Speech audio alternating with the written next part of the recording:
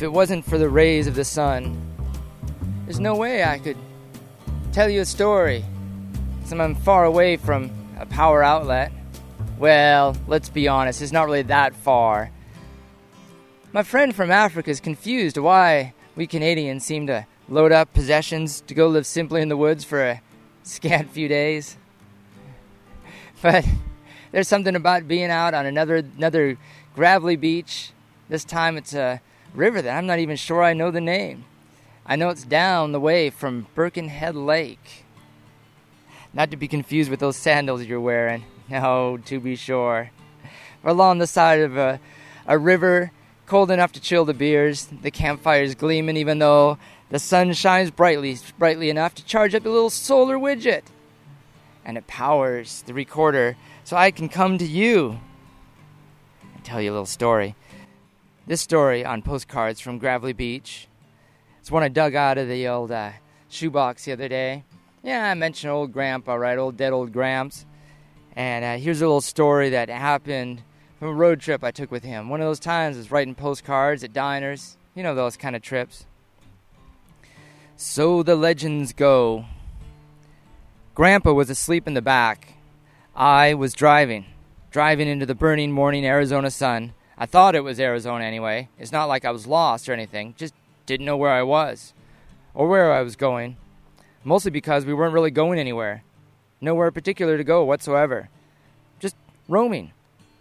Which incidentally is often the best place to go. Last I remember was somewhere around Marble Canyon. Maybe. I think. It was nighttime then and daytime now, but an altogether different daytime than yesterday. Huh? We were around Bryce Canyon then, so that means we're somewhere else. That settled.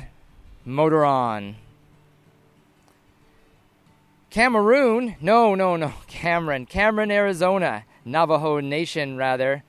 Dene, whatever. I can't figure it out. Must be an alright place, though. Suddenly savage. There's no Denny's or JB's. Not many of those on these half-paved roughneck tertiary roads through nowhere and beyond. Maybe that's why I like them so much. I drove through town, one road, a half-paved one, but the town ended after 2 miles of tar paper mobile homes, satellite dishes, broken big wheels, and shiny dented pickups. I turned around. There was too much to see to just drive past. I pulled into a gas station but didn't stop. Instead went into a dusty parking lot bordered by gas station, the Phoenix, a bar advertising family fun, and Navajo Joe's Indian Trading Post, a big sign store boasting not only authentic, real-life, honest-to-goodness Indian handcrafted arts and crafts at the best prices in the Geronimo Valley, but also the best breakfast anywhere in their deluxe restaurant. My kind of place, maybe. I wasn't exactly sure yet. It wasn't open, though, not until 7. My concept of time had stopped at 9:09 a couple of days earlier in the land of 24-hour diners and a lack of desire for winding my wrist-worn antique. So I asked another obvious outsider, not a tourist, an outsider. He mumbled something about inefficiency and opening stores late and moving with the modern world.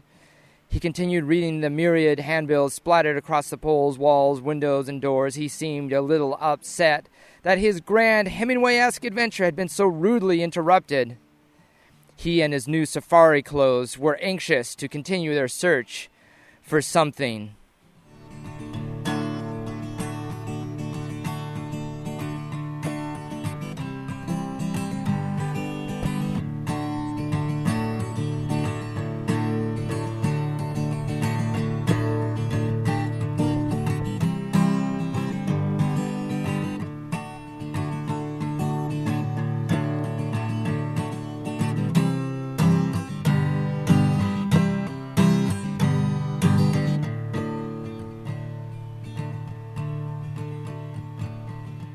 I sat for a while and I just watched.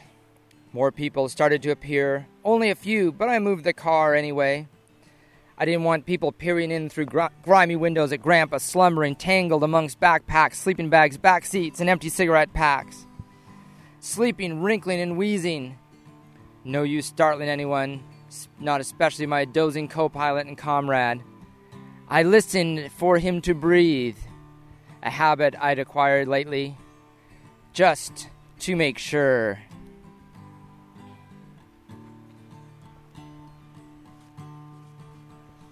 In the gas station, 2 Native American dudes sat in uniform, jeans, flannel shirts, boots. I almost fit in. Hey guys, do you know what time it is? I waited for them to say no. 6:50. 20 past 7. One right after another. Not even going to try and figure that one out. They didn't catch it or acknowledge it, so I didn't. Maybe I wasn't supposed to. I needed another question. So, how much is your gas? Bravely assuming that the sign saying nothing 0.9 a gallon wasn't correct. One guy looked at the different wall towards the ceiling, stared for a moment. $1.52.9 he said slowly, eyes closed. Thanks, appreciate your help. Back out the door, back into the dust, sun, sand, and back to Joe's in my seat on the porch. I couldn't leave yet. Another Navajo guy kept walking back and forth slowly, almost gingerly, but thoroughly lazy, picking up litter, back and forth, into the garbage and back and forth. I couldn't see any more scraps, but he continued, filling his hands with the dusty pieces of nothing. Looking ahead, there would be none, but there was. Back and forth he went. Not wanting to interrupt his rituals, I read the handbills, the news. Maybe I ought to stay and go to the potluck supper and dance with the all-native Sons of the Desert band from Flagstaff. It was at the community center in some damn place next weekend. Next weekend, if today was the day I figured it was. Or maybe if I was tricky, I could qualify for the Native Job Training and Placement Program and stay here and live here, go to school in a trailer and learn to be a roofer. Wrestling was coming soon, a special no disqualification Indian, really, strap match between Mr. Wrestling and the Mighty Lumberjack, and an Easter egg hunt for the kids. I peeled the tape off the window, trying to be quiet after looking around to make sure Mr. Wrestling, or Mr. Handbill for that matter, wasn't going to reprimand me for thieving their poster. That's the last thing I needed. My brother and I used to laugh about the Indians who would get all stinky liquored up and go to wrestling and sit in the cheap seats and make lots of noise and think it's real. Well, hell, it was real, so the legends go. My other brother would really dig it, too. He's way into wrestling. So I went into the museum. I saw their ancient culture pressed, dried, and displayed. The signs talked about the clever and curious things that they used to do, but avoided the topics of how it seemed to all drift away. When that day was, or about pickup trucks and firewater. Got me all confused and embarrassed just thinking about all those stories about cowboys, prospectors, preachers, marshals, governors, trains, blood, all my moralizing. Lasted about 6 minutes. I would have liked to have been an Indian way back, making pottery, smoking peace pipes, praying to rain gods. Is that what it was? Little Wiener Pig would be my name. Yeah, some Indians are still like that. It's a nice notion for a PBS special, but most aren't. I think this applies to any tribe, community, or club, right down to the Elks. 2 guys came hauling around a corner at Mach 12 in a department transportation truck loaded down with gear. They gyrated donuts across dusty gravel parking lots, spinning and whirling, laughing and drinking. Then they were gone, leaving silence and dust. No one dead, no one injured, no one even noticed, or moved anyway.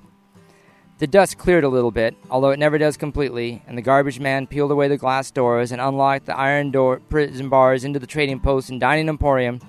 He walked in and sat down on a stool and just sat there, waiting for something to happen. I know you're right, gonna miss me when I'm gone. I know you're right, gonna miss me when I'm gone.